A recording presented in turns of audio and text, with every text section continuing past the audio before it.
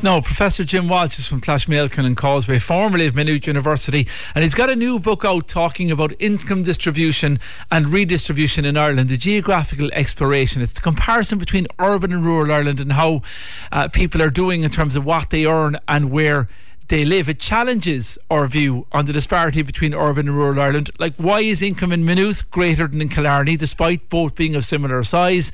Large county towns like Tralee and Sligo also have much smaller medium incomes than might be expected given the basis of their size of population. I spoke to Professor Walsh and asked him about the comparisons and what it tells us about who earns what where in Ireland. The research that is reported in this book has looked at the variation in incomes in both urban and rural areas over as the period since around 2000, and in more detail for the year of 2016. Traditionally, the view has been that incomes in urban areas on average are much higher than is the case in rural areas. The research that I've completed shows that since about 2010, that gap between urban and rural incomes has narrowed considerably, so that in 2019 the difference was only 3%. That urban households, or on average, their median income was 3% higher than that for rural areas. So that is a considerable change over a short period of time. It was 19% in 2008 and it's 3% as of 2019, so over a decade it narrowed considerably. Why was that? Was it that the things disimprove in rural urban Ireland, or was there an improvement of redistribution between the regions? I think it's partially a better redistribution, but the more likely reason, in fact, is to do with what we mean by urban and rural. The issue here is that the places that are defined as urban areas, they are more limited in that many of the households who earn their income from working in urban places happen to live in rural areas. So that and this is happening through the impact of commuting, that many households now are commuting from rural into urban places, but their incomes are being recorded as part of the rural income. Oh yes, and that is helping to elevate the rural incomes. Yeah. No, you spotted as well that a large disparity in medium levels of disposable income persists between Dublin and also the border, the South East and Midland regions over the last 2 decades. That is the case. It has been a persistent divide between Dublin and those other regions, quite a large divide where the average incomes are about 40% less in those regions than in the case in Dublin. And the evidence is that gap is widening, especially in recent years. In the research we go on to examine why that is the case. The main reason why such differences occur is related to the way in which our economy is structured across the regions. The sectors with the highest wages and the highest incomes are in areas like the information technology, parts of the finance world, and the high level of professional services. Now, each of these is highly concentrated in the Greater Dublin area. On the other hand, another sector with very high incomes is in some parts of manufacturing, especially the manufacturing associated with multinational companies. But that is predominantly concentrated in the other cities, Cork, Limerick and Waterford. And in the case of Galway, it has a very high level of public sector employment in education, higher education, in health and public administration. And that is the case in a number of other smaller towns throughout the country. So there are a variety of reasons that are contributing to the high incomes in Dublin and the high spots in other places. And then, of course, the converse is that in some of the other regions, in the Midlands and the border, the South East, parts of the West, there is a reliance on sectors like agriculture or forestry on the one hand, or retailing, or the hospitality sector. These are all the sectors where the average earnings are below the average for the state. So they are relatively low-paying sectors, and there is an over-reliance on them in terms of the share of employment. So is that fair to say then, Professor Walsh, that people in that area or politicians in the border Midlands regions, the South East parts of the West are right when they're saying, look, we're being left behind, we've too centralised an economy, and that they don't have any large, high quality, high level manufacturing base, be it pharmaceutical or ICT or something of the likes? There is a sense in which those regions may feel that they're being left behind, but I think the argument is more complex than that. The fact that we have concentration of high-wage, high-earning sectors in the cities, that is not unique to Ireland. That is an international phenomenon. Yeah. That those higher-wage sectors gravitate towards capital cities. One of the benefits, of course, is that they generate large amounts of taxes in terms of corporate taxes, which are provided to the government, and those taxes, along with the personal taxes that we all pay, they contribute to another major effect, which is the way in which the state redistributes its resources. And the state has quite a sizable impact on the incomes of the low-income households in parts of the weaker regions through the state transfers, like unemployment benefits, the pension, disability benefits, and so on. And the other dimension that is important in the weaker regions is the role of the state as a direct provider of relatively well-paid employment in the public sector. The public sector, which I mean education, health, public administration, defence and security, those sectors account for a disproportionately large share of the income in counties like Kerry, Donegal, or Clare, Mayo, and parts of the Midlands. And if that weren't the case, those counties would be in big trouble, weaker position. Yeah.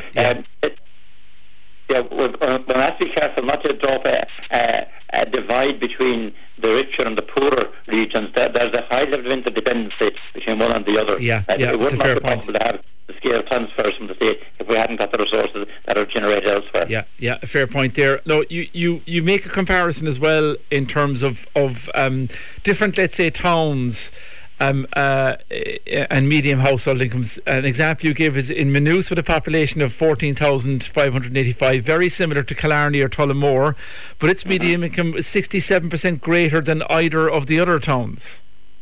Is that because of its proximity to Dublin?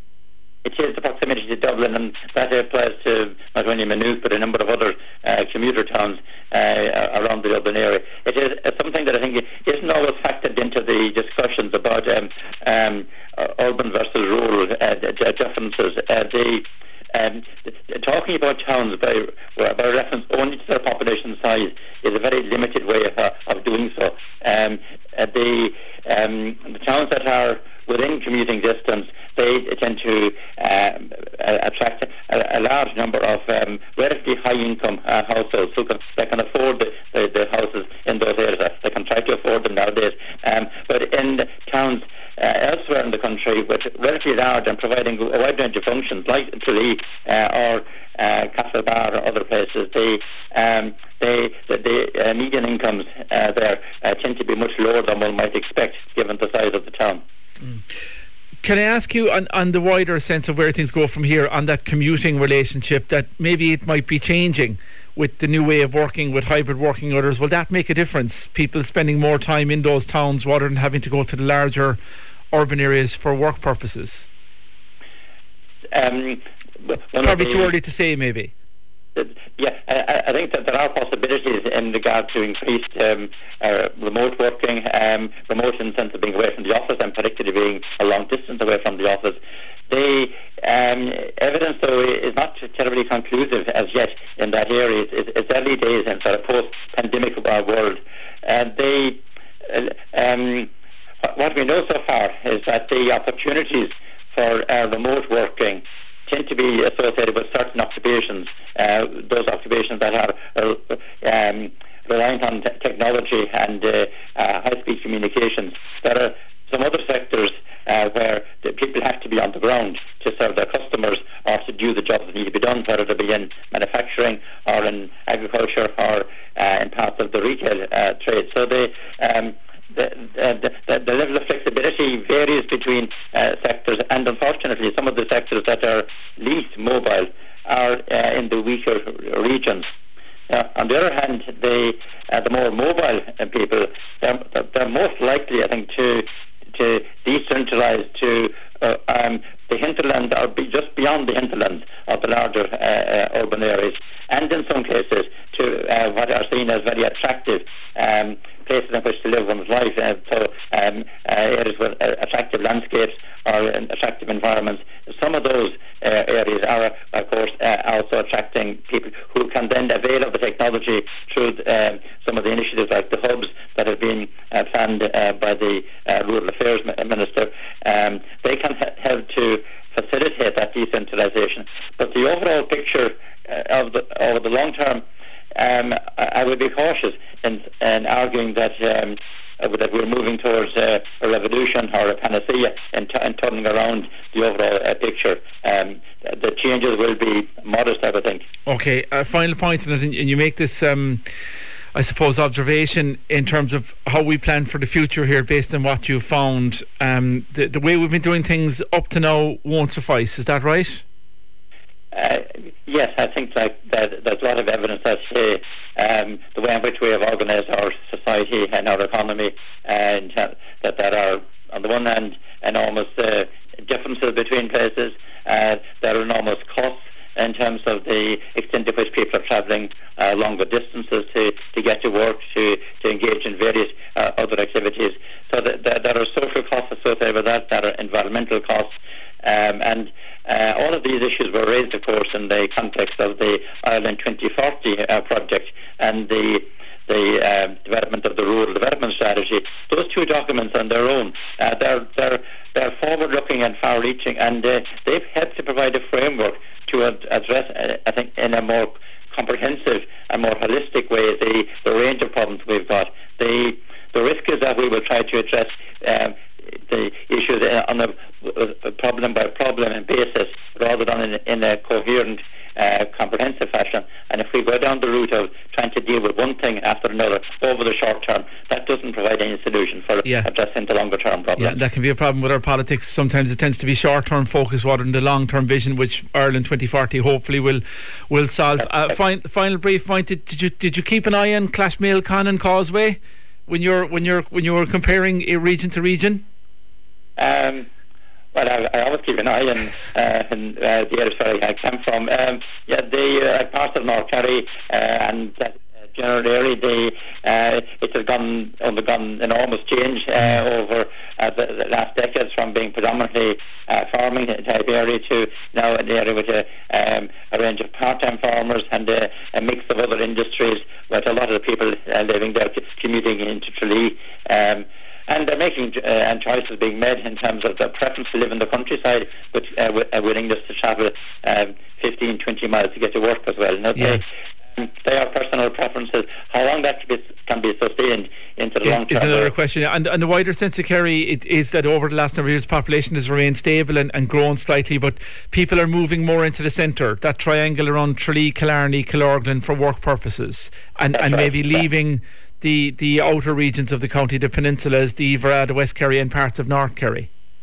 I think that's essentially the picture that's emerging, and it means that in those areas in particular, there's a huge reliance on two factors. One, on the state to provide subsidies and transfers to enable households to continue, and for the economy there's an enormous reliance on tourism to generate the extra income that isn't available to the normal residents in the area. And then the challenges, of course, are how to attract tourists to the area and have a viable product that itself will remain sustainable into the future.